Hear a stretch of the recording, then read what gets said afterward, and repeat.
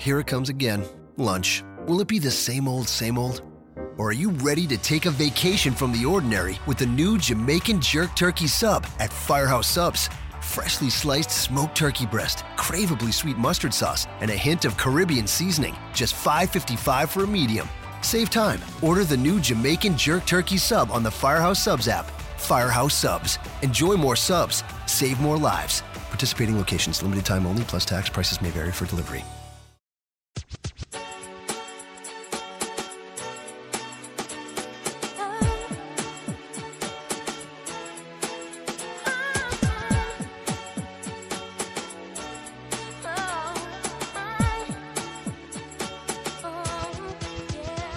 This is Everything Elite, the world's best podcast devoted exclusively to all elite wrestling and the elite extended universe.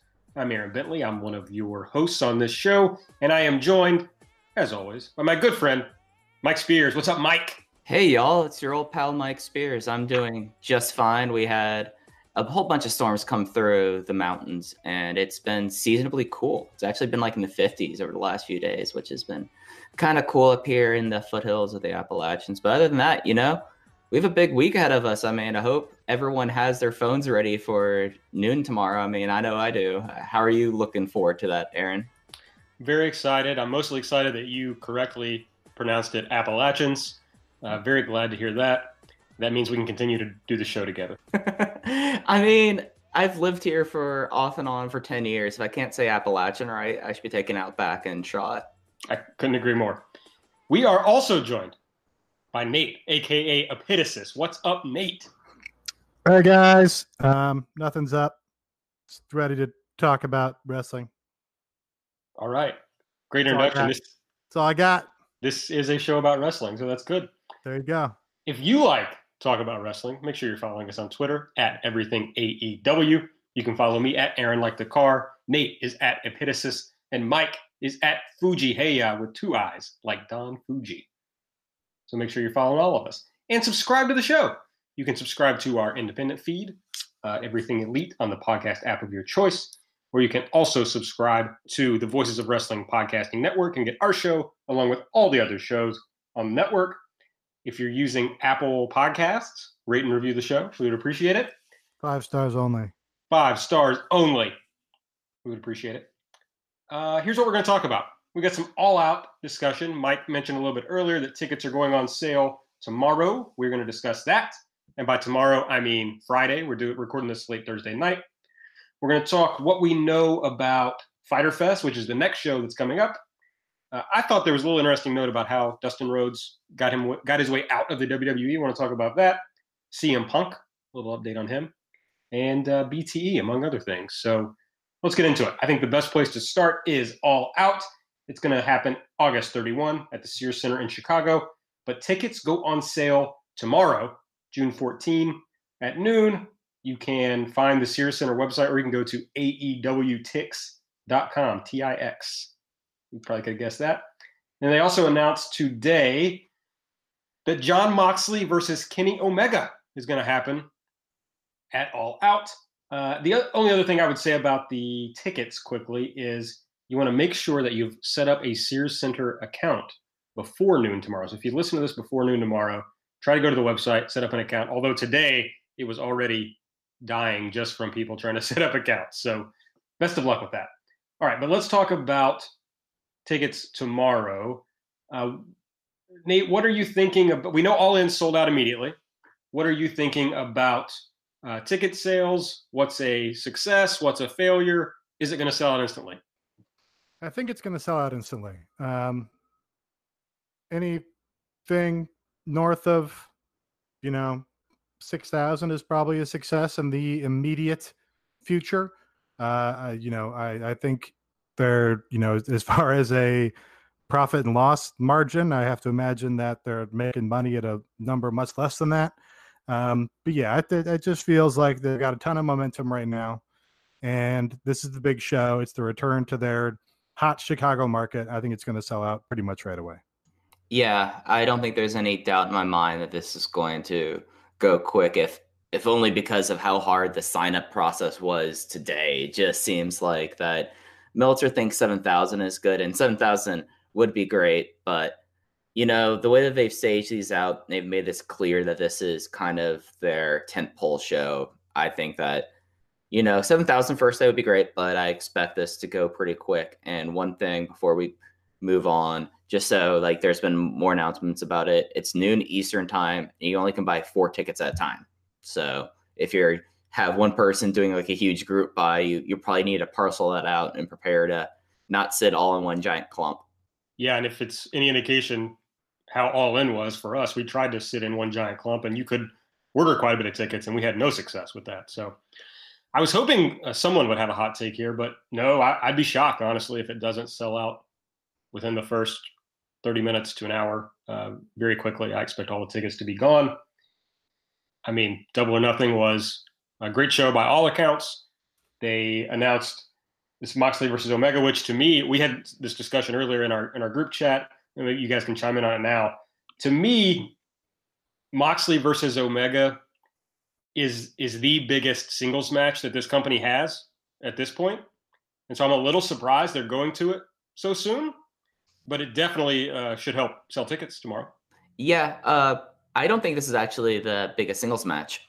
I think the biggest singles match, at least ticket-wise, just because of where they're coming from, and we've seen already an insane amount of interest just in a Jon Moxley and New Japan backstage promo is Jon Moxley and Chris Jericho. I feel like that's the biggest ticket-selling match you could have. But yeah, if I have one hot take here, it's that I'm looking at the seating charts right now, and it looks like there's actually less seats this time than there were for All In. I mean, it looks like they've taken out some of the floor seats, which kind of surprised me. But yeah, I think this is kind of this is a big match, and I think that they feel like they needed to have this big match coming off of Double or Nothing. Yeah, I'll go Team Bentley here. I think Moxley versus Omega is their biggest match because Kenny's their biggest star, and Moxley is the biggest star in the world right now. Maybe you're right. Maybe people are super enthused about Moxley and Jericho because they both used to be in the WWE, but they had a dog shit feud and match in that company. So I wouldn't want to see them against each other for at least 6, 8, 10 months, something like that. So yeah, I think this is a big match. I think it's fine to run a big match here because you're running a major show and because you haven't started TV yet. You can kind of go back to this once you're back on TV and theoretically you have a bigger audience to play to. I think the question is, who do you put over in this match? Yeah, that's going to be interesting because I guess this person's going to line up as the first challenger for the title, right? For the actual champion. Yeah, I mean, in terms of who we would perceive as being on that top level, yes, they might move them right into a new feud and, run a new angle right off it. But yeah, but it's going to be interesting because Moxley is someone you're going to want to protect, obviously. Omega is coming off the loss to Jericho. Do you really want to not have him win 2 big shows in a row? I don't know. You're right. That's fascinating how that's going to play out. I think it's okay. I mean, in the lead up to here, I assume he's going to beat Shima at Fight for the Fallen. And then, in the big Elite versus Lucha Brothers and X match, I mean, I don't see him being the one losing or taking the fall unless X is another huge swerve. So, I know having him lose against Jericho and then Moxley over 2 consecutive big shows is a deal, but I know we said that Jon Moxley is their biggest star now, but in a lot of ways, I feel like that Kenny Omega is kind of going to be like their Tanahashi kind of ace that could take losses, and it's not necessarily going to hurt his standing within the company or, I assume, his drawing ability. Well, I guess one question is, do you want Kenny to lose to 2 WWE guys off the top? If you have new fans coming in, are they who aren't as familiar with Omega, are they going to lose interest in him if he's losing to Fed guys? So this is on a pay-per-view, so I don't think we're worried about new fans. I think we're worried about, established elite fans here. And by the time of this match, Moxley will have wrestled in the G1, right? So he probably will have taken some losses by this point. So it's not like he'll be this fresh, hot act. We will have seen him in even matches. I mean, unless he goes undefeated in the G1, which I think is unlikely. But I think you can really make a case that either guy should win here. I think Kenny can kind of safely lose because he's already perceived as being a top star by the fans of this promotion. And the appeal of him is not necessarily that he wins all the time. It's that his matches are so great. So I think it's more important for him that he has a great match here, and a match that's better than the Jericho match in the last show, and a match living up to sort of his perception as, 6-star Kenny Omega or whatever. Moxley, you can go either way. I think we will have seen him eat some losses by then, although not in this promotion probably. But I guess and maybe it also depends on who wins the title match. Maybe if Jericho wins the title match, you don't want to go to Moxley and Jericho right away, but you probably don't want to go right to Kenny versus Jericho right away either. So I guess we'll see. But it's one of those things where if this were the WWE, you'd say, oh well, they booked this match. Neither guy should lose, so they're going to try and have to get themselves out of the match now that they've booked it. And so this will be a test. Like, hey, are they just going to have somebody lose a big match right here? I think that's what we're going to see. If I had to guess, I think maybe you want Kenny to win. Well, we were talking earlier, and yes, they may throw these guys into a different feud, but that's the top tier of the promotion, right? Jericho, Page, Omega, and Moxley. Those are the 4 top guys. Yeah, and then I would really put Pac there once he's free to win and lose. If Pac's around, Mac made a face. If Pac's around, it will be very clear about what his situation will be after July 21st. But yeah, at this point, I'm assuming Pac is never a consistent member of this roster.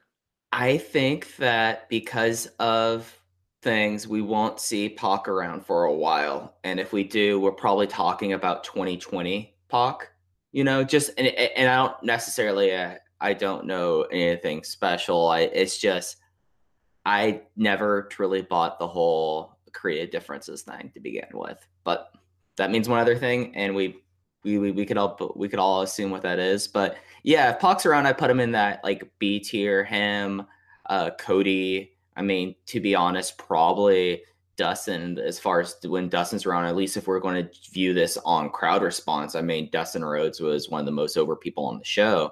And then I guess your MJFs, I'm just trying to think of other people. Like MJF would be up there. Maybe Jimmy Havoc, I guess, just because of how they have Jimmy Havoc in the match with Page and MJF, and I guess Jungle Boy as well. It's kind of a mess. I feel like that by the All Out, we'll get a sense of the stratification and the tiers, at least, in the company. Yeah, I forgot about Cody. He's definitely a top tier guy, I would expect going forward, but we'll see. He's a B tier. Pac's an A tier. Okay, strong. Does anything else jump out at you all from the seating charts, the differences between All Out and All In? The most obvious things are the cheapest tickets went from $28 to $30, but there are fewer of them. Fewer. Not, I was going to say significantly, but I don't know that you'd say significantly fewer, but quite a bit fewer. And the most expensive tickets went from $153 to $190. I think what you really see here is that other than the $30 tickets that remain, every other ticket was bumped up pretty good. Yeah, I mean, the 53 to 60 is not a huge leap there. It's a $7 bump on that second tier. Sure. But no, I think the $60 tickets are all in the 200 level, and there were tons of $53 tickets in the 100 level. Yeah. But yeah, I think, that's a great point. You're right. I think they were smart to keep that $30 range because, again, they did sort of stake part of their brand on, we want to, have people that are able, we want everyone to be able to come to the show. We want to fill the building. So it's smart that they didn't jack up those seats, even if they might have been able to afford to do so. So I think $30 is good.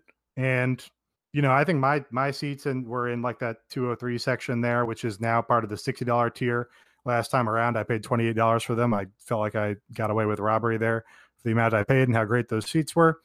But yeah, just in the interest of getting tickets come tomorrow, I'm going to hit 2 tickets at best available and see that I can lock some down here because right? Like you said last time, I was trying to get 4 tickets, trying to get 8 tickets, and it just didn't happen because the group size was too large. I'm gonna pay whatever I have to pay to get in at this point. I think it's kind of interesting really looking at the floor. I know I mentioned this a little bit earlier, but you have like this weird H and J section on the floor that's also $30. And they've really kind of curtailed, it looks like, the amount of floor seating. That it doesn't go nearly as far back as it seems like it does before, but they also look like they're using like a different kind of system of laying it out. But, you know, it seems like that everything kind of went up one pricing level with the exception of the $30 seats. And, you know, I think that it's still reasonable, especially in comparison to what other shows have put on in the prices. But I mean, still, like, you went from 153 ringside to 190. That's a jump. And then basically, other than these like weird back row sections, you're not sitting on the floor for under $100. So I think that's kind of interesting. But people will definitely pay the 190, so that's a smart move to gouge the, you know, super elite people that just have to be ringside or whatever. That's the, you know, when you need to gouge your Jensen Karps and your John Mayers, jack that up to $200. Why not?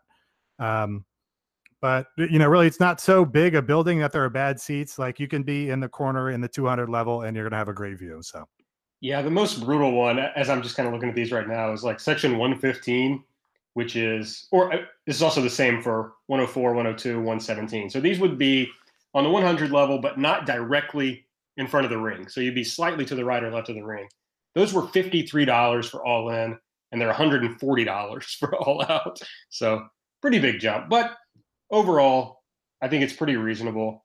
Yeah, that's a huge jump. Now that I'm looking at it and thinking about that, that's where they're getting people. And then, yes, that's the big jump. That's the biggest jump, I think.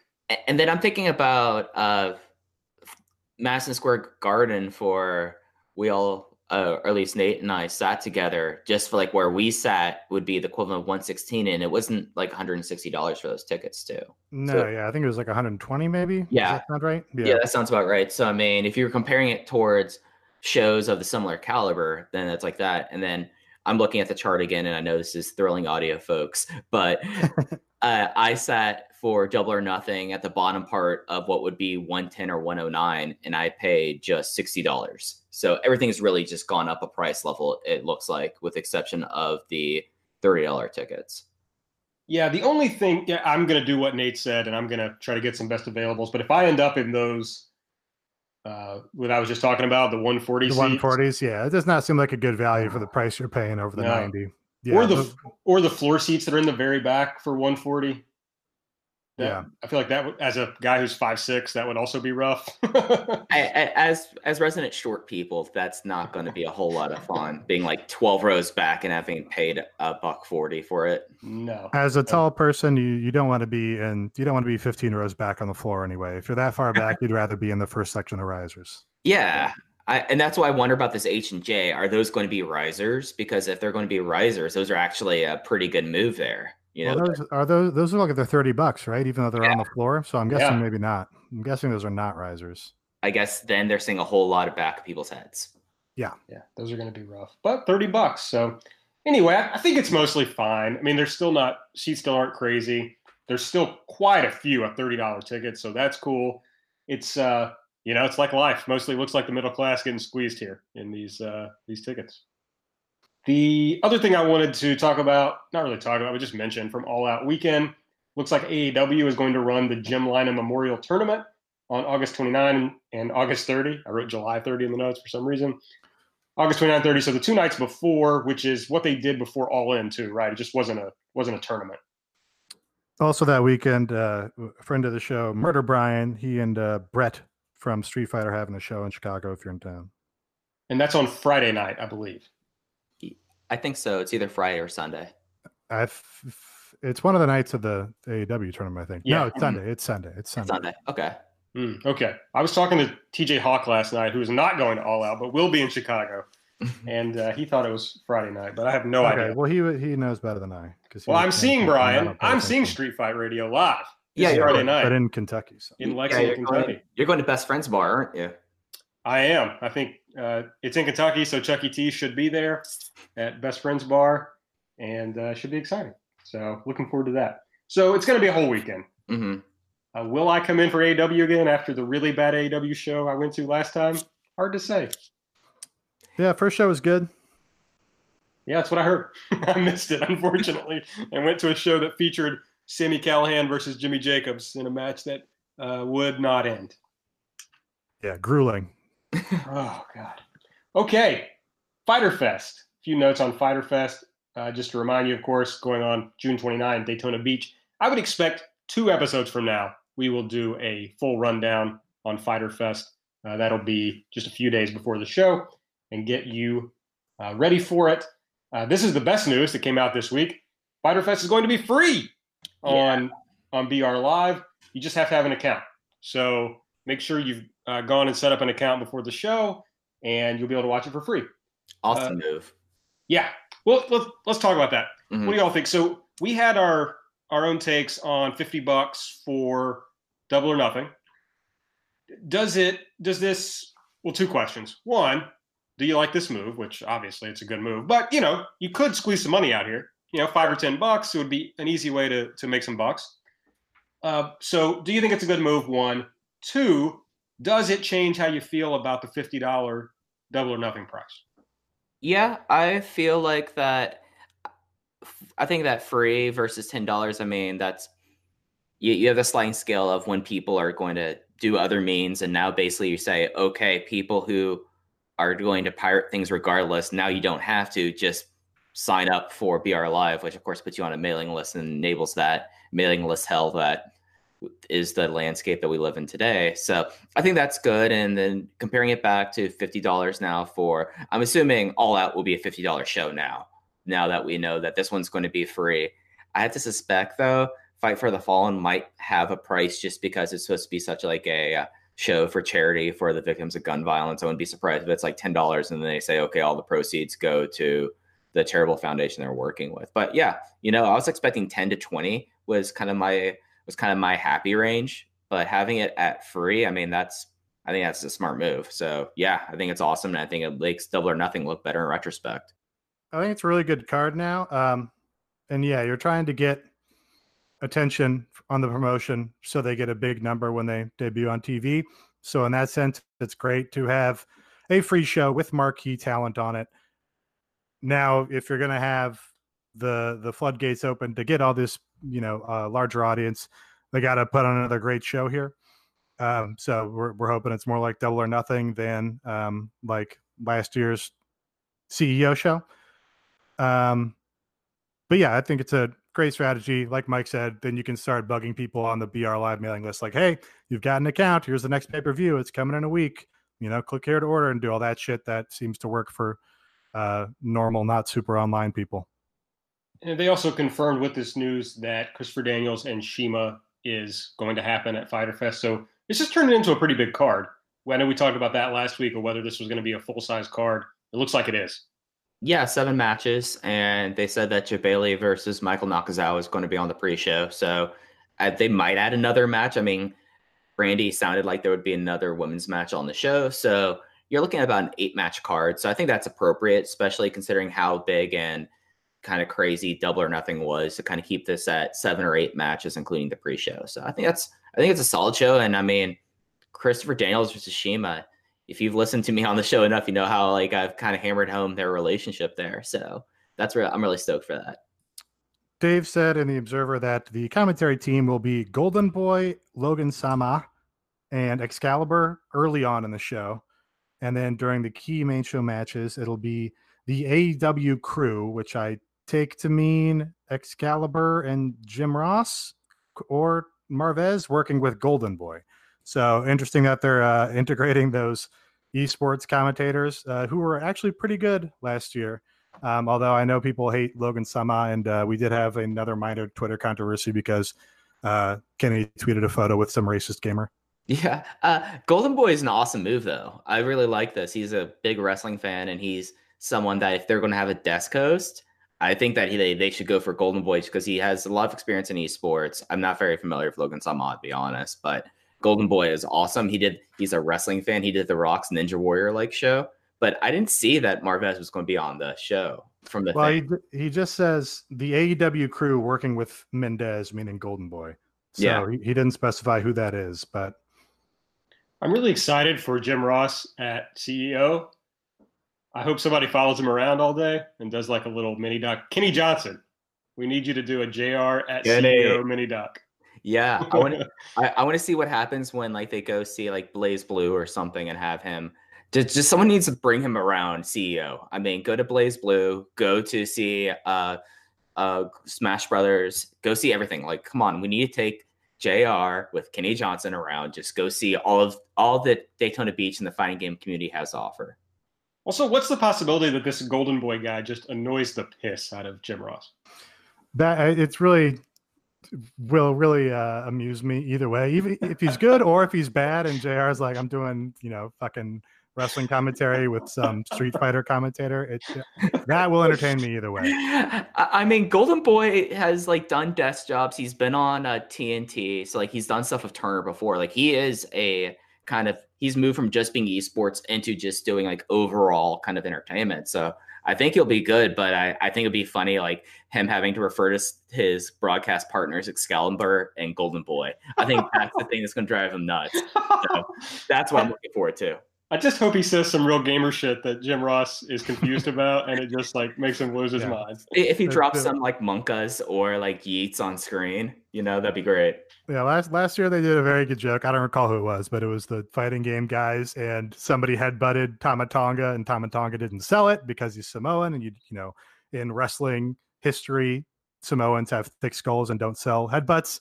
And whoever it was, maybe it was Golden Boy, said, "Oh, I didn't know the lore. Didn't know the lore. Got to know the lore." And that amused me greatly. Loves lore. Okay, so that's a little bit of what we know about Fyter Fest. There was a new Road to Fyter Fest episode this week. Let's run down that briefly. We open in a funeral home, and it's Joey Janela's funeral, maybe. But then Joey jumps out. He says everyone is saying that Jon Moxley is going to kill him at Fyter Fest. I'd already forgotten that this match was scheduled, so I was like, oh yeah, this is going to be cool. And Joey says that's okay if everybody thinks he's going to kill me because I've already made my mark, and at least I didn't dress up like a mechanic. And it does like a bunch of stuff about why Dean Ambrose sucked and why it sucked to work at WWE. Yeah.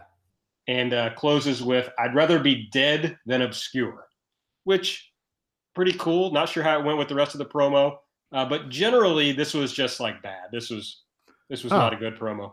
Really? I like the promo. I didn't like the random shots that if they kept it as like a one shot of just him talking to the camera at the funeral home, I thought that would have been really solid as is. The content of it, I mean, everyone's going to get their licks in on Moxley that way. But the having like 3 cameras and doing a 3-camera shoot of it and cutting weirdly to it, you don't need to do that. We've seen how Moxley does with just grabbing a camera and just talking straight into it. So, I mean, I thought the content of the promo was okay, but I thought the production, especially in comparison to some of the other stuff in this Road to Fyter Fest, was a little lacking. I thought the set and the concept and stuff was all the highlight, like doing the coffin gimmick, the funeral home gimmick. That entertained me greatly. I love the idea of Joey as this guy with a death wish who was, just wants to be a legend, doesn't care if he lives or dies. That's great. That fits his character perfectly. Having the giant picture of him in the background there was great and just, represents that extra effort of, this is a funeral for Joey Janela, so we're going to get a big, super colorful picture of Joey Janela here. I agree with Mike about the camera cuts drove me crazy because I don't understand what that means. Like, the truth of what this segment is Joey Janela is recording a video message to Jon Moxley, but then we have these cuts to the side of his face as he talks into a camera somewhere, which is just like, why are you pulling it back and showing us the fakeness of this promo? Why are you pulling back and showing us that this is a constructed set? It doesn't really make any sense to me. Just having him talk directly into the camera works for Moxley, worked in that great Cody promo. And that's, that works for people who are familiar with vlogs, like people talking to their little webcams, and that's what people watch YouTube for, I guess. So that drove me insane why they kept showing the side of his face. But yeah, I mean, the meat of the promo was like whatever, but you could feel the sincerity of Joey and feel what his character is and why he has this urge to fight Moxley. the stuff about where he's like, oh yeah, you had a bad straight to DVD movie. That's straight out of WWE. That's something a WWE writer would write. But I just enjoyed really the premise and the set of the video, and it was, engaging enough that I was like, okay, yeah, this is the Joey Janela that I know in this match. Joey's never going to unblock us after that comment that I made, so I'm regretting that now. Yeah, well, he didn't do it after I made the direct appeal, so I don't think it's going to happen. It's not happening. He probably doesn't listen, so it's okay. I guess my thing is the straight to DVD.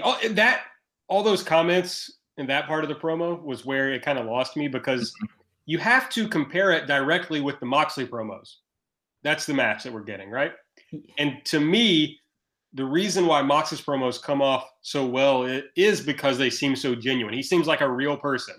And this veered a little too much into pro wrestling gimmick than real guy ready to fight this guy. Yeah, and it was kind of like work shoot. Okay, let's talk about Kevin Dunn and talking about NYU grads. Like that was where it got a little hacked to me. And here's I like the NYU grads line. That was funny to me.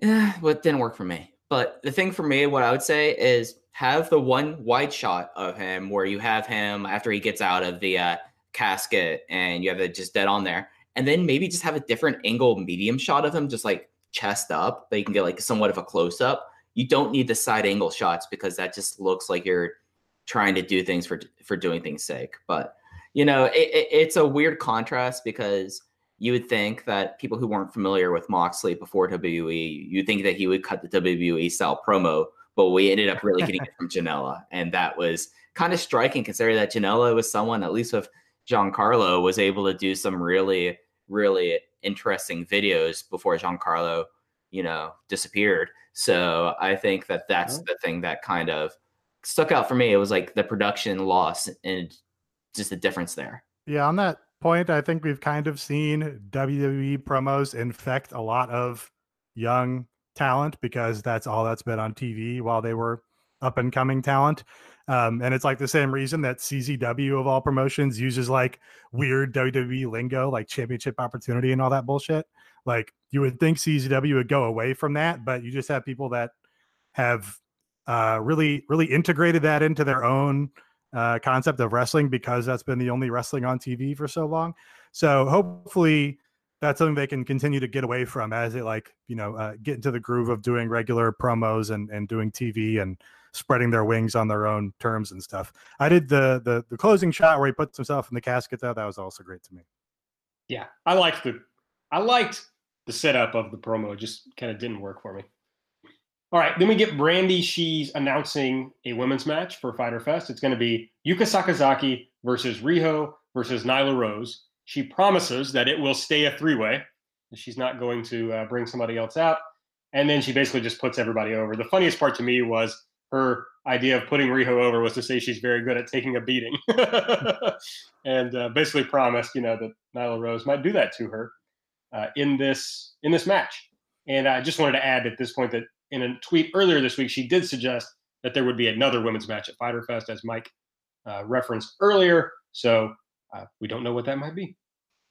Yeah, this is great. I was not really expecting to see either Yuka or Riho back so soon, so I'm like pretty pumped. I mean, we know that Riho has a five show deal or something like that, but we didn't really know what the circumstances were with Yuka. So very cool that they're turning right around and coming back to the U.S. for this. Yeah, and it makes you kind of wonder that if Riho has this 5-show deal, I assume then that we could say that she's probably going to be on Fight for the Fallen and then All Out. Then makes you wonder that there's still some time in theory before having TV come on Turner. Do you think there will be another fourth like mini show before TV kicks off so that they would have 5 shows there? And that's kind of, for lack of better terms, her tryout to the States? Because that's something that's kind of popped in my head right now, thinking about her coming back so suddenly. Maybe I'm way off on this, but based on what they've done so far, I'm expecting there to be a show every month. Mm-hmm. So one in September at least. Yes. I expect there will be a smaller show like Fyter Fest or Fight for the Fallen in September. Right. And build whenever the next big show would be. But I think they're going to run a non-TV show every month. Mm-hmm. I mean, the All Out is what, August 31st? Yep. And TV starts in October, we believe. Yes. So I think you can take September off because your next big show should be the first TV show. That should be a major show. So you want to build to that in a major way. That's fair. So the road to, AEW Dynamite or whatever it is, start building some angles coming off of All Out.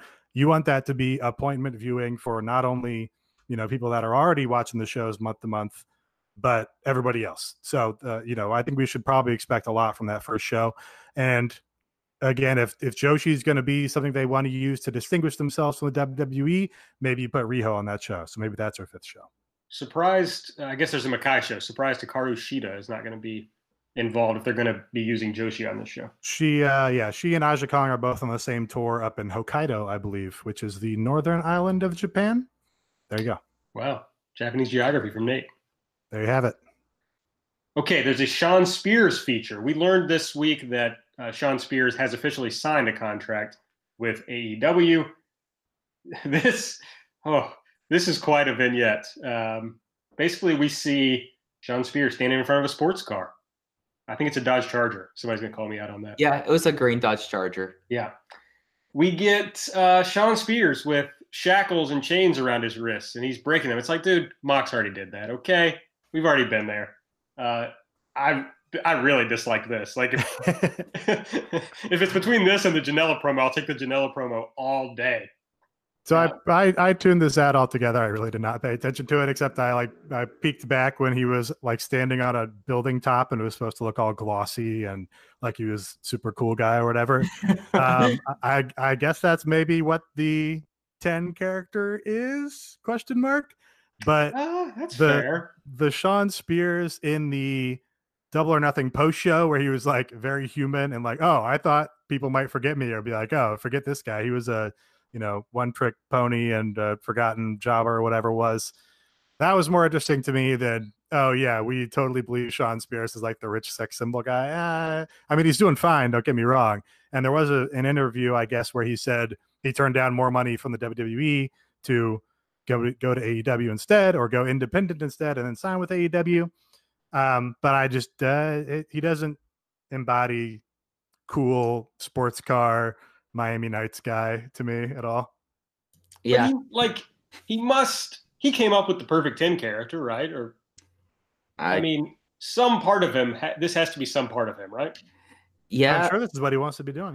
Yeah. And if this is the case, I mean, maybe don't have this video so soon, or while Moxley is still such a hot person and people still talk about that video. I mean, this is 2 weeks after the whole Sick Nick Mondo kind of was revealed as the guy behind it. I mean, timing, yo. I mean, that's just because that's the only thing I thought about while watching this is like, oh, this is like a C-level Moxley promo that they kind of shot and they wanted to have this thing done. And oh, he has a bright green Dodge Charger. That's cool. All right.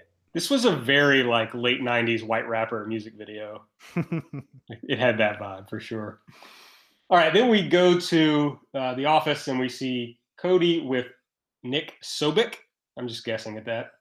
He's the new vice president of business operations. Apparently also works for the Jaguars, right? Yeah, I pulled up his details because friend of the show, Chris James, pointed them out. He was a former football player, NFL, Harvard graduate. And yeah, now he apparently has an office role here. So, they're keeping it closely tied to that Jaguars organization. And all things considered, you have to think that the Jaguars organization is relatively competent and knows how to do sports production. So maybe not the worst thing. And they're talking a little bit about Shawn Spears. And I thought this was interesting because Cody basically suggests that Spears is going to be more of a coach eventually. He basically says, he's kind of a player coach, then he'll kind of turn into a coach. It's like, basically don't expect to see this guy as a frontline wrestler for the long-term future. Yeah, which was the Nick Sobek guy said he thought he was going to be a star. So that was weird. I didn't know if that was Cody signaling to us like, hey, we know this guy doesn't have a perception as a top star. He was coming from a company where he was on the bottom ranks and then developmental forever. Or is this the seeds of a feud between Cody and Shawn Spears, where Shawn Spears is going to say, oh, you didn't think I could do it. You disrespected me and thought I was just going to be a coach. well, now I'm going to kick your ass or something. It's interesting to see where that heads. But I did. This is the sort of side of Cody that you like, just where he's honest and just like says very straightforward about his feelings. Well, he is in his late 30s, right, Spears? Yeah, he's older than he looks for sure. I think he's like 38 or so, I want to say. Yeah. And, I don't see a possibility of him becoming a star, but that could just be poisoned by having seen him in WWE for so long. I mean, give it a shot. That's fine with me. Might be fun. He is a very solid worker, but I don't know that he can become a big star. And we're probably also outliers on this because we don't have any investments in the WWE. Like, there was a time when his 10 thing was literally the hottest thing in wrestling. Oh, yeah. You would go to wrestling. Yeah, you would go to indie wrestling shows and people would just chant 10 all the time for no fucking reason. So it may, there was a time when he was obviously super over for whatever reason because the number 10 was funny. But so, yeah, we might be outliers on this. So we'll see if the truth is more in Nick Sobek's point of view or on Cody's here. I also have to get out of my head that you don't have to be a super worker to be a star. I think that sometimes. And it's not true in any way. No. I mean, unless you're in like New Japan. Yeah, we should maybe talk about Jericho Okada at some point. Okay. Feel free. Okay, well, do you want to finish this episode of Double or Road 2 first? Sure, why not? There's only one segment left. It's a feature with Darby Allin. Starts with hard focus on his knuckle tattoos that say drug-free. Got a huge pop for me as the resident straight edge kid. So that was very exciting. He tells a story about, now, was Darby in the car for this? This was confusing to me. His uncle picked him up, I believe. He was in the car, yeah. Yeah, so his uncle picked him up, took him driving. The uncle was drunk, and there was an accident, I suppose, and the uncle ends up dying. And so that had a big effect on Darby, obviously. He talks about how he paints his face. The way he paints his face is because half of him is dead inside. He's like, it's not a gimmick. It's not whatever. This is, real shit. I shouldn't have, but I really laughed at just the way he said, I got relentless tattooed on the back of my neck last week. I don't know. It was very funny. Maybe only to me. I thought it was good. I mean, I was like, okay, yeah, Darby, you got this last week done. You made sure to get camera coverage of it. Cody, who was listed as producer here, had made sure to get the back of your neck shown. But yeah. I just love Darby. Like, he does this whole thing about how he did skating and he kind of enjoys taking risks and people watching him like put his safety at risk. Just wrecking himself in these videos, just destroying himself. Like the video off the roof, I feel like might have been in an early Kenny Johnson video or something where like he just completely bites it on the roof and then doing the whole jumping the city bus and wrecking himself. And I love this. Like this ruled. This was the best part of the episode in my mind. Yeah, and if you don't know about Darby's backstory, Darby showed up for a tryout, a WWN/Evolve tryout. And they just decided to put him on the show. I guess Gabe liked him and put him on the show, the promoter of Evolve, Gabe Sapolsky. And he literally went from a tryout dude with just like thrown into a match to the top of the card in Evolve. At the beginning, from literally just throwing himself off of the tallest thing in every building they went to and just being completely reckless with his body. He got super over with the crowd, culminated in this crazy match that he had with Ethan Page at Orlando WrestleMania weekend, where he took an insane bump off of a huge ladder. So this is a guy who got himself over by being reckless, and not in a bad way, just like, it's like, look, I'm a small guy, so I'm going to throw myself off of shit and see if that works. And it did. But he's literally a dude who came from just trying out to, where he is now, which is very exciting. He talks about how people tell him to tone it down, but I don't have that switch, which I thought was pretty cool. It's just funny because you could take Darby as cheesy. You absolutely could. But he comes across as so earnest. Like, I totally believe that he believes everything that he's saying. So he's just wonderful. He commits, and that's all it takes is he commits, and that, it's sincere because he just lives it all the time.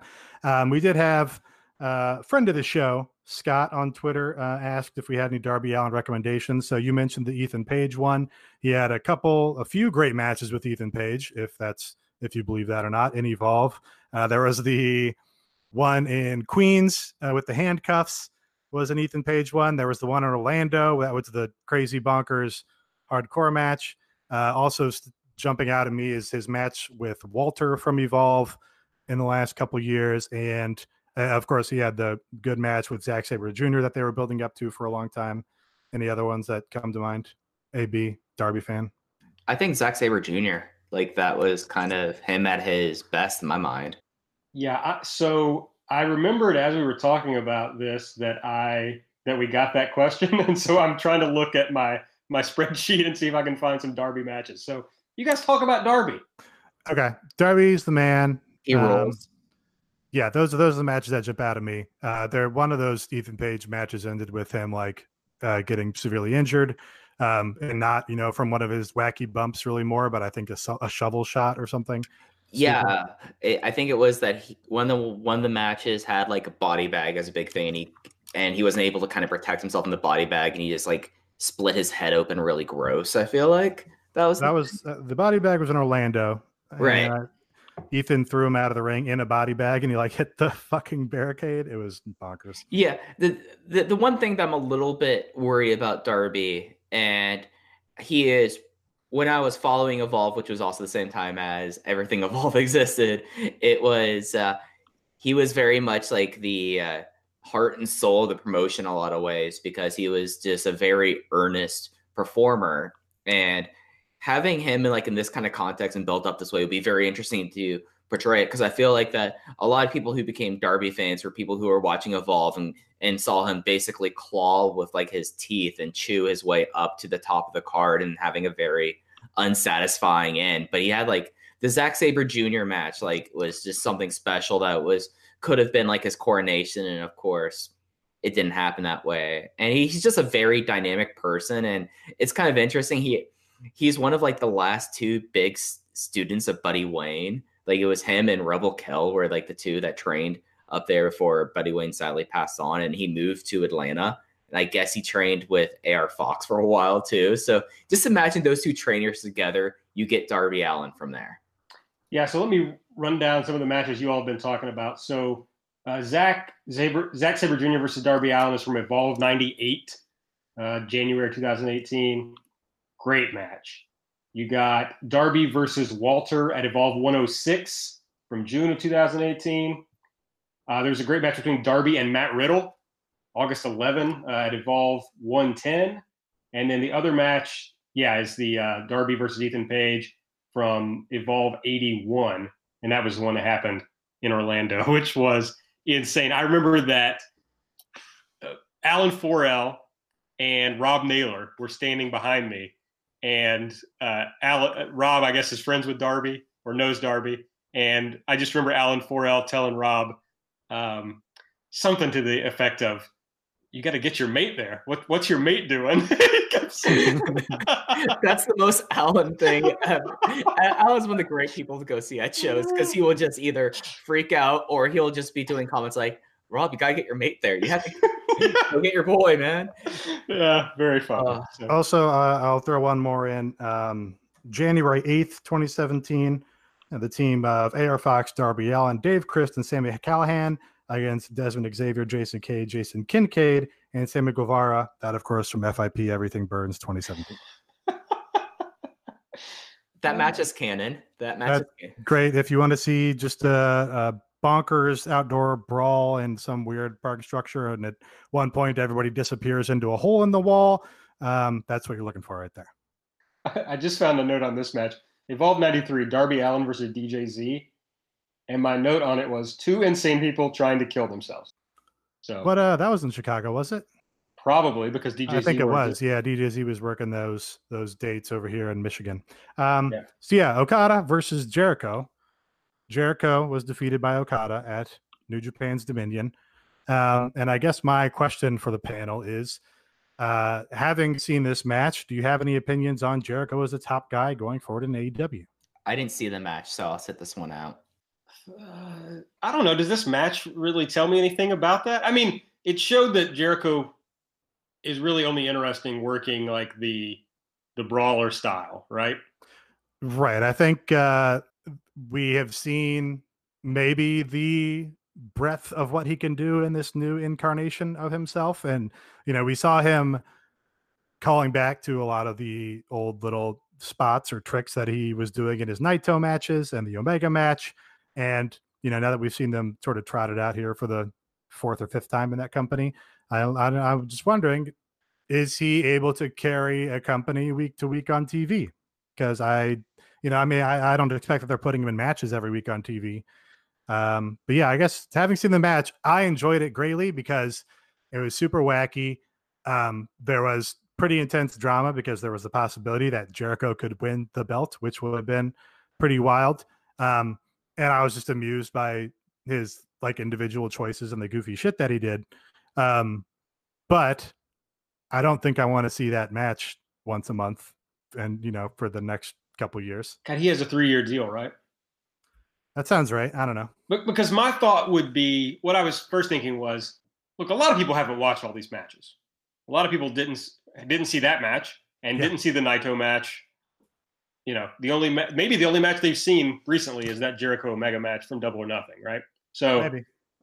I think he still has some room in AEW.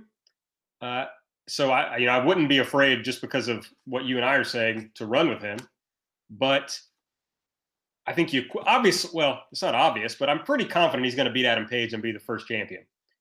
And I would use that to pretty quickly use him to put other people over and kind of cycle him down. I don't know if that's what they're going to do, but you're right. I don't think he's not going to be entertaining wrestling. Now, his promos are still very funny. So if he just wants to come on TV every week and say happy championship, bitch, then that could get over for sure. But no, I think you already see him wearing out his welcome with the Japanese pro wrestling fans. And I don't mean, the Japanese fans and the American Japanese pro wrestling fans. I mean, so, in New Japan, you can get away with doing that show closing angle, I think, because they never do it. So it's actually fresh and interesting when you do it. But yeah, we can't have Jericho healing at the end of every episode of television, I don't think. Anyway, I've just having seen that, I was kind of like, oh, this is like a fascinating little package of a match to watch here. But it does kind of make me wonder, how long can you go with Jericho on top if he's the heel champion that does a lot of brawling and tomfoolery and shit on the outside to keep his title? How long is that an entertaining act in American pro wrestling? On some level, like, he's also maybe a big enough star that he can go away with it forever, because there are people that will just think whatever he does is gold for however long he wants to do it. That's true. Jim Ross has survived this long, right? Fair point. Okay. Just a few more notes before we get into the BTE recap. God, I've listened to the Talk is Jericho podcast so many times since we started this show, and it's a little depressing. But Dustin Rhodes was on there this week, so I checked it out. And there is some cool stuff if you want to listen just to hear more about them putting together the Double or Nothing match. And you can just hear how excited he is about how well it went, which he's a chud, so, it's hard to be too excited for him. But it is nice to hear that, and you get some Dusty talk, so that's all good. But the interesting thing to me was, two things. One, they were talking about his face paint and his costume and how all that came together. And he talks about how he was basically asking Cody, what do you want me to do? What do you want me to look like? I thought that was interesting, like how much input Cody would have on that. And hearing him say that Cody told him, I don't want any of that carny-ass bullshit. So he's like, I don't want the jeans. I don't want the cowboy. I don't want you to be the natural. This is a wrestling show. I want you to be a wrestler. So I thought that was fascinating. And Dustin was very pleased. He thought he looked very good on the show. So as far as like physically, that was, that's good. That's great. But the interesting part to me was they talked about him leaving WWE. And of course, he tells a well-known story just because we've heard it from so many people about creative having nothing for him for weeks and months on end. Interestingly, he said he really complained about him being dragged to TV every week and having to pay for hotels and rental cars. So he's like, basically, he didn't say I'm losing money, but sounded like, I'm having to lay out all this cash and they're not doing anything with me. So he was bummed about that. But he talked about how he actually left. So he says he goes into Vince's office and says, I want to leave. You're not doing anything with me. He talks about how the conversation got very emotional. And basically they come to an agreement that he's going to be out. I should have written down the exact terms, but for some period of time, he was going to be rehabbing, I think. I think he was injured. They were going to pay him during that. Then he would have a 90-day non-compete, and they would pay him during that. And they would release him from his contract. That would be the end of it. Then he gets a call from Triple H. And they have a nice little call, except it was confusing the timeline here, but either during that call or quickly thereafter, he found out that WWE was reneging on the deal they had made. So he got a lawyer and got a lawyer involved. And then he said, I just left it to my lawyer and they worked it out. And ultimately I got released. So I thought that was fascinating. And, Dustin's probably made a decent amount of money in the business. So that's good. And he could probably afford a decent lawyer. But it just leads me to believe that a lot of these folks should just be lawyering up and that WWE does not want to litigate these issues in any way. Nope, because as we've talked about before, these contracts and they're whack contracts. So yeah, they're very bad. Yeah, just take a look at, if you ever get bored, take a look at the IRS's rules for being an independent contractor, and then take what you know about WWE contracts and their workers, and just do the checklist. It's a nice 21 point, I think it is 21 different rules. 20, I think. 20, yeah. It's a fun exercise. It opens some eyes up for you. You can also, I didn't have the link ready here, but you can also Google Aaron Bentley, independent contractor, Voices of Wrestling. I wrote an article about it one time, and you can read about that. So yeah, I just think it's interesting. Get a lawyer, folks. If you're a wrestler and you're trying to leave WWE and you're listening to this, sure, that's a huge population. Get a lawyer. Get the hell out of there. Yeah, I mean, Aaron's not trying to drum up business for himself, but I mean, no, I don't do that work. There's also a current controversy about Impact contracts and Killer Cross interview and Scarlett Bordeaux's living at home and working a second job and all this stuff. Yeah, get a lawyer to review your contract before you sign it. Goes for Impact, goes for Lucha Underground. Yeah, have somebody read the contract who knows about contracts, entertainment contracts in particular. Don't be a mark. Just always wanted to say that. Thank you. You're welcome. Okay. CM Punk. He says he's not coming to AEW. Dave, the flag is the stars. I know you're Dave Meltzer and you're Dave Meltzer, but come the fuck on, it's just dude. a Chicago flag, dog.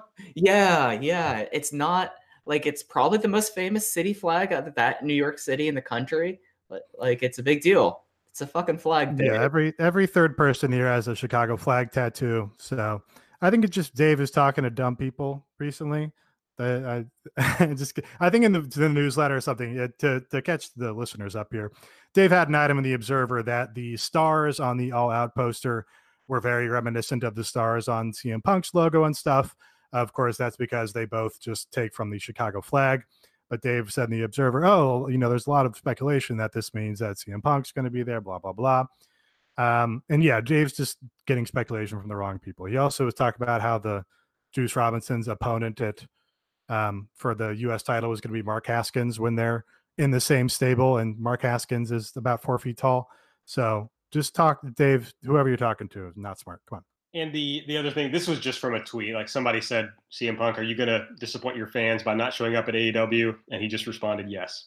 So I don't know. That's fine. They like I said before, they couldn't get Punk, so they made their own Punk, and Jon Moxley's turned in a better match with Juice Robinson than CM Punk had in the WWE outside of maybe 4 or 5 matches. So I just really did this so we could put CM Punk in the episode description, and hopefully people will click on it. Oh yeah, does that work? Is he a draw for the podcasts?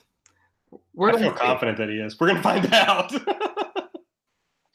All right, let's talk BTE, Nate. All right, we're gonna bang this out because the Game 6 is on of the NBA Finals. So yes. I'm trying to get to that. This episode is titled Dark Order. I did a very good job of being on top of that and putting it right here on the run sheet, so I would not miss that. Yes, you did. All right. So this episode opens with Luchasaurus and the Jungle Boy in a grocery store. They're trying to get some food.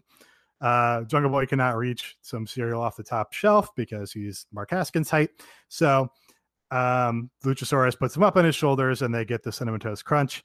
That's what Jungle Boy likes cereal wise. They're very shirtless in the grocery store and they go down the cereal aisle. There's a guy at the end of the aisle who's amused to see them, which made this segment amusing because we could, see the truth of this segment, which is two half-naked guys on each other's shoulders in a grocery store. Luchasaurus. Sorry? I was going to say, this ruled. My tag team is happening. I'm so happy. Luchasaurus and Jungle Boy are a tag team in canon now. Yeah, this is, they've also been tweeting and stuff. It's a cute little pairing. Luchasaurus goes and buys a lot of meat. I guess he's a carnivorous dinosaur. But Jungle Boy doesn't want meat. He wants bananas. So he goes and gets some bananas. Cute little segment. Nice little character bit here. Better than, leaning on the fact that this guy has a master's degree. That's not interesting to me. Just be careful with the short guy slander, okay? Is that to me or to the show? That's to you. My apologies. I wasn't slandering anyone. I was just saying Mark Haskins can't be wrestling Juice Robinson because he's not a heavyweight. He's a junior. That was my point. Just saying, be careful. You made a little Jungle Boy quip. He's Mark Haskins' height. Am I wrong? I mean, I don't know. I can't say. All right. Apologies to any and all short kings out there. All right. So we've got Hangman. He's on the phone in his home. And they lampshade the fact that there's not really an authority figure, even though they're all sort of authority figures. He's on the phone to Nick Jackson, and he says, nobody's making these matches. We just got to talk about them, and then they happen. So he calls Nick. He says, I want to smack the unibrow off of MJF's face. This is arising out of the segment of Double or Nothing, one presumes, where MJF interrupted him and Bret Hart. Nick Jackson's on the phone. He has one of those pop-it things on his phone, and it's an Eevee. I think they must be Pokemon fans in that household. But he says the connection's breaking up. So at some point, Hangman says, it's a jungle out there, which is not, you would never say that because a phone connection was breaking up. But Nick hears jungle and he thinks he wants Jungle Boy. And in the background here, interesting to note that Paige was watching a Chris Jericho versus Ultimo Dragon match from WCW. All right. And then we cut to the aforementioned MJF. He's looking at a giant poster of the roller coaster Cody Rhodes. He put it up on the wall of this location that we are, which appears to be a wrestling school. Cody's giant poster is next to one of Ric Flair. A man enters and says, this might not be a good idea with the giant poster. MJF berates him, talks down to him, browbeats him, says, don't look at me. And then finally MJF says he's going to be nice. You're right about the poster. I'm going to take you for ice cream. But they walk off camera and we hear the guy crying out in agony. Then, so then we get MJF and the guy has had his arm twisted, obviously. He agrees with MJF about the poster now, and he seems to be in some pain. But it is kind of funny because he did actually buy him the ice cream. I guess I don't know where this school was. Is this the school that they bought, we're thinking? And they put up giant posters of Cody and Ric Flair? I'm not certain. It didn't look like the post because, they shot the Lee Sean Spears thing at that school earlier, so I don't think it is. I think MJF is back in the Northeast. I know that he moved out to Ohio for a while, but yeah. Well, MJF has also been in weeks and weeks of their segments in Atlanta, but they might have shot all those in a matter of days, I guess. I don't know. Yeah, I wasn't really sure where this was. We do think that they have a relationship with some wrestling school in the Atlanta area. But interesting if they're setting up their own little, practice ring with big posters of Cody and Ric Flair on the walls. Anyway. All right. Now we go to a Dark Order promo. This was a well-produced, nice-looking promo. We've got Evil Uno is the one talking. Oh, shit. I forgot the other one's name. Stu Grayson. Stu Grayson. Yeah. Evil Dose. Yes, now Stu Grayson. He took his mask off, and now he's Stu Grayson. Evil Uno is the larger one. He's surrounded by their little masked creepers. And he cuts what I thought was a pretty good in-character, spooky dark guy promo here. He says, he references the fact that the crowd at Double or Nothing chanted, "Who are you?" at them. And he says, "Oh, you know how quickly you forget. No one remembered us." Talking about how basically they were at one time a super hot tag team in PWG, which is like the super major league version of. But then they got banished from the country, and now everyone has forgotten them. But they're going to make us remember. They say they are actually the best tag team in the world. The Young Bucks are lying. The Lucha Brothers are lying. Angelico and Jack Evans are lying. The Best Friends are lying. They want to prove that the Dark Order, their new name, is actually the best tag team in the world. And at this point, Stu Grayson takes his mask off, does his creepy yell. I still don't really like Stu Grayson's gear, but I really thought Evil Uno's presence with all these little weird guys crawling around him was pretty great in this promo. I was kind of a little surprised. I liked this the first time I watched it because I saw it on Twitter, and then I saw it in the I saw it in the whole episode of BTE. I think it's all right. I like Super Smash Brothers. I saw them a long time ago in Chikara and in PWG, and always thought they were really solid. There's just certain things about this that, I get that they're doing this big change, especially with them now going heel, but it just didn't necessarily completely connect with me. But I mean, I thought Uno cut a good promo though. All right. Now we've got, we're going back to Adam Page on the phone. Now we've got Kurt Hitting in the background. We see that he's also wrestling Jericho. Now he is trying to get Nick Jackson on the phone to clear up this mess about booking Jungle Boy. And he says, "Oh, is there havoc happening over there?" The phone's again breaking up. Nick hears havoc and decides to book him against Jimmy Havoc. Now we cut to Pretty Peter Avalon, and he is approached by Brandon Cutler. They're reminiscing about how great Double or Nothing was. They both liked it. Brandon asks Peter, "Hey, what was your favorite part of the night?" And Peter thinks and reminisces back to when he did his little mirror gag, which we saw with Leva Bates on, I believe, last week's episode. When we come back to reality, Brandon's like, Peter, what's going on? Tell me what your favorite part was." So Peter whispers in his ear, and what Meltzer concluded, I think it's a safe conclusion, is that Pretty Peter Avalon, the librarian Pretty Peter Avalon, has the hots for the other librarian, Leva Bates. All right, now we get a House of Glory logo, the hottest independent promotion in the country since WrestleMania weekend. They play the House of Glory theme song. Very nice promo package here for the Hog-Assance. That's my name for the House of Glory Renaissance. I typed it and didn't really think about how I was going to pronounce that. The Young Bucks are announced for their big show, High Intensity 8. The Young Bucks were that promotion's first tag team champions, and now they're returning what they say may be their final independent date ever, August 9th in Queens. Everybody check out Hog. It's a great, like, local but high quality independent promotion, I guess. It's like got a nice blend of local guys and top international, not top talent. And then we cut to Matt Jackson, who is in Maui. And everybody really did like take a vacation right after Double or Nothing, which was kind of funny to me. And Matt Jackson plugs that date. He confirms they are wrestling and doing a signing on that show. All right, now they run back the All Out on Sale package that they also ran on Double or Nothing. And then we get Cody, who is plugging the sale date. And they talks about, the previous on sale, issues or demand. And they cut in a bunch of stampedes from like people shopping at Black Friday and, running into a store to try and get tickets and stuff, which was kind of cute. But they also have like extremely spooky music on this segment, which was just kind of weird. Like it was like a very foreboding video package here. But he goes to repeat his mistake, which he did at the Double or Nothing presser, and guarantee that people will be able to get a ticket. But Brandy yells at him from the other room and says, "Nope, don't say that." This is also like a very enjoyable part of Brandy's character, I think, where, in every other segment we see Cody as like the boss, and Cody is able to say how he feels and just be honest. But here we see that Brandy can also be honest to him. I think that Brandy has consistently been the MVP of being the elite, and this was just another example of it. She was great here. I mean, the rest of it, I thought it was okay, but Brandy just chiming in saying, "No, you're not promising that everyone get a ticket again. That's burned us now twice before." I thought that was funny. Yes. All right, and now the BTE mailbag. Yet to have an interesting one of these, I think. We start with Christopher Daniels, and somebody asks him when he realized that he gets to do this for a living.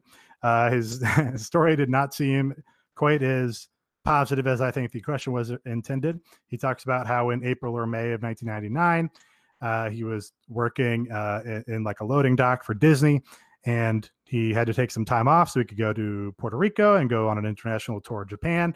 And basically he got fired. And the guy's like, yeah, you can't take 6 months or 6 weeks off and then come back and still have your job here. So that's the point at which he apparently realized or decided that he's just going to be a wrestler. Then we cut to Sammy Guevara in his place that we've seen on his vlogs. He's got a wall full of Funko Pops. And somebody asks him, what's with the panda gimmick? And Sammy just says, well, it's my favorite animal. Pretty simple. And goes on to say that he likes to incorporate things that he actually likes into his wrestling because he thinks it makes it authentic. And I think that's a great policy. Easier to, live your wrestling character when you incorporate stuff about yourself in it. He talks about how his theme used to be a song from the movie Get Him to the Greek. He used to enter the Fuzzy Walls also by the Infant Sorrow Band, which always made me laugh, and I found strangely good entrance music.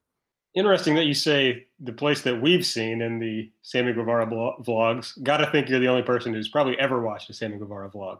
He has a fair amount of followers. We've talked about them previously on the show. I'll take your word for it. Yes, I will also take your word for it. He has enough vlog fans that people show up to his signings and give him pallets of Bang energy. I will listen to Talk Is Jericho. I will not watch Sammy Guevara vlogs. I think that's a fair compromise. You do the Talk Is Jericho. I'll do the Sammy G vlogs. Yes, y'all do all the work. I'm good with this. You do the editing of the show. Yes. All right. Now we've got Adam Page again. He's watching the Jericho versus Okada match. This is the point at which I figured out that he's studying for Chris Jericho. How about it? And he gets Nick on the phone, and finally they sorted out that no, he wanted to wrestle MJF all along. And Nick decides, oh, okay, well, we'll do a 4-way. I booked all those other guys.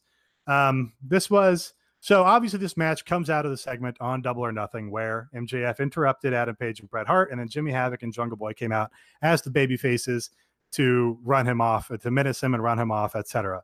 And so they booked a 4-way match here out of that segment, which follows logically enough. And then they did all this extra work to make it it was all a goofy mix up, which I think it kind of makes less sense. They kind of worked against themselves here. Dave had a fit about this segment on The Observer, and it's he could not make sense of it.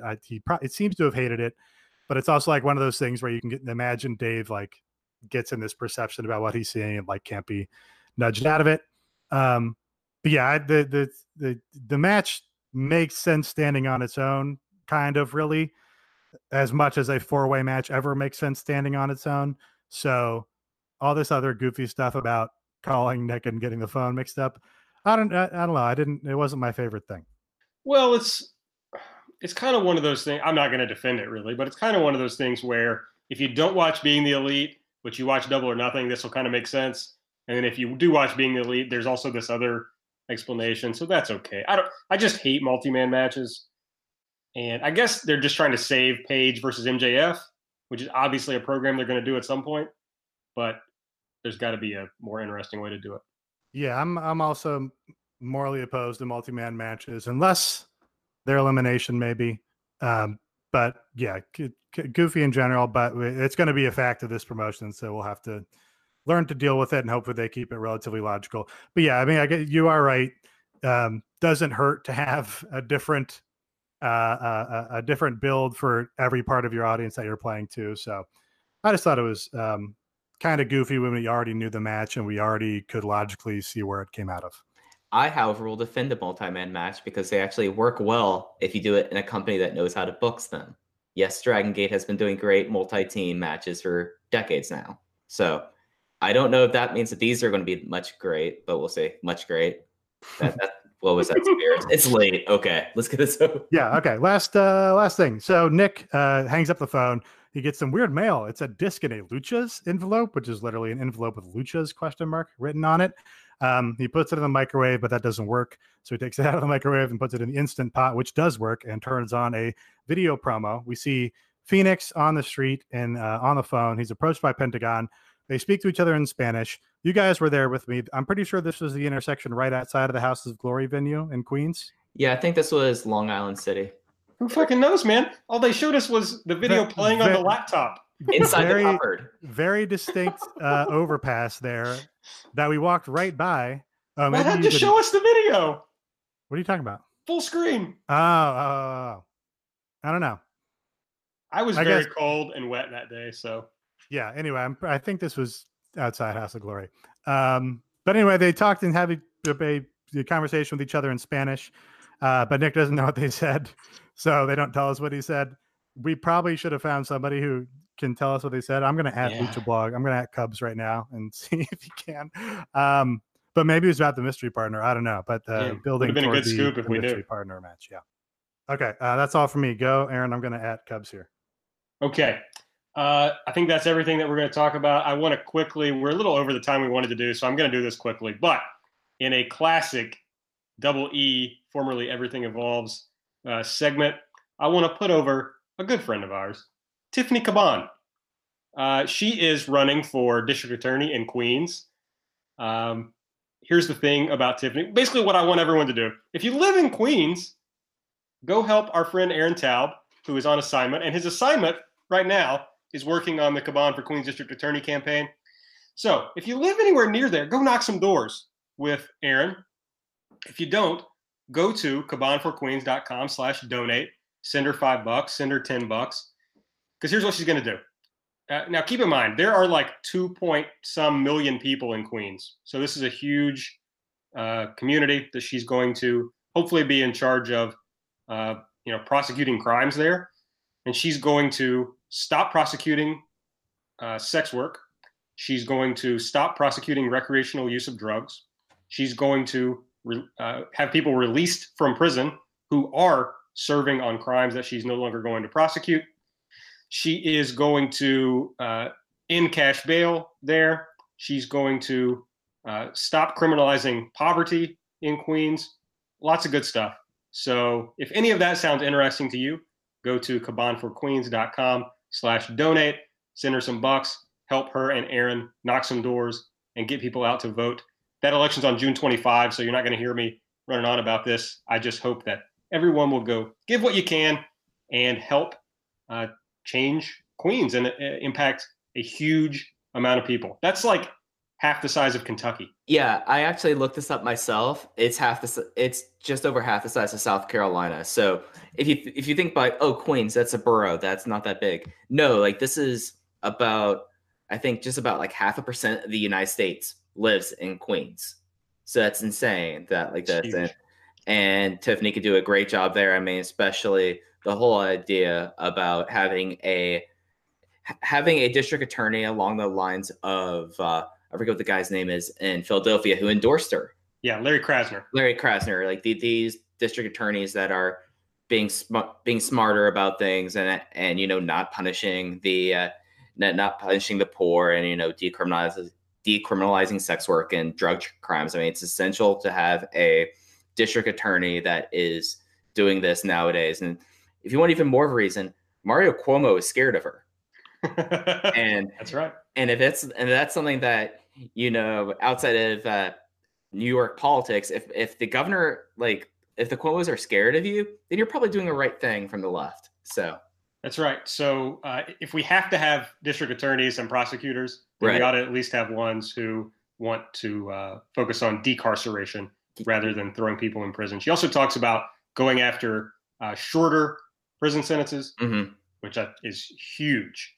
One of the biggest things that could be done, and changing the what's the word I'm looking for? The threshold for even charging misdemeanors from probable cause to beyond a reasonable doubt. So lots of good stuff. Worth dropping a few bones if you got them. Yeah, decarceration is so important. That's right. We stand until she's canceled or whatever. Just kidding. No, that's absolutely true. We will turn in a second.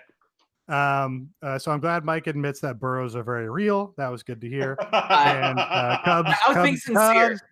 Cubs did get back to me. He said that Penta said he found the perfect partner for the match, but he did not pick up a name or anything. So yes, it's about their mystery partner for the upcoming 6-man tag. Okay. Well, I think that's everything, guys. I want to run down our plugs real quick. Make sure you're following us on Twitter at EverythingAEW. You can find me at Aaron Like the Car. Nate is at Epitasis. Mike is at Fuji Heya. Make sure that you are subscribing to the show. We drop usually every Thursday night. You can subscribe to our feed, Everything Elite. Search that on the podcast app of your choice. Or you can subscribe to the Voices of Wrestling podcasting network.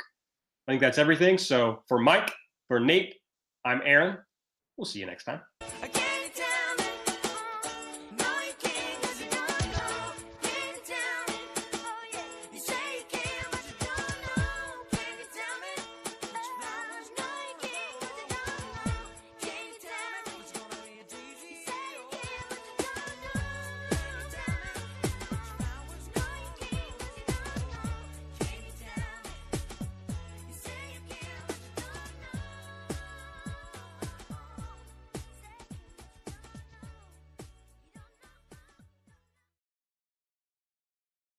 Here it comes again.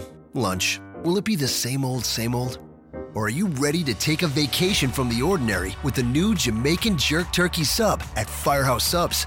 Freshly sliced smoked turkey breast, craveably sweet mustard sauce, and a hint of Caribbean seasoning. Just $5.55 for a medium. Save time. Order the new Jamaican Jerk Turkey Sub on the Firehouse Subs app. Firehouse Subs. Enjoy more subs. Save more lives. Participating locations. Limited time only, plus tax. Prices may vary for delivery.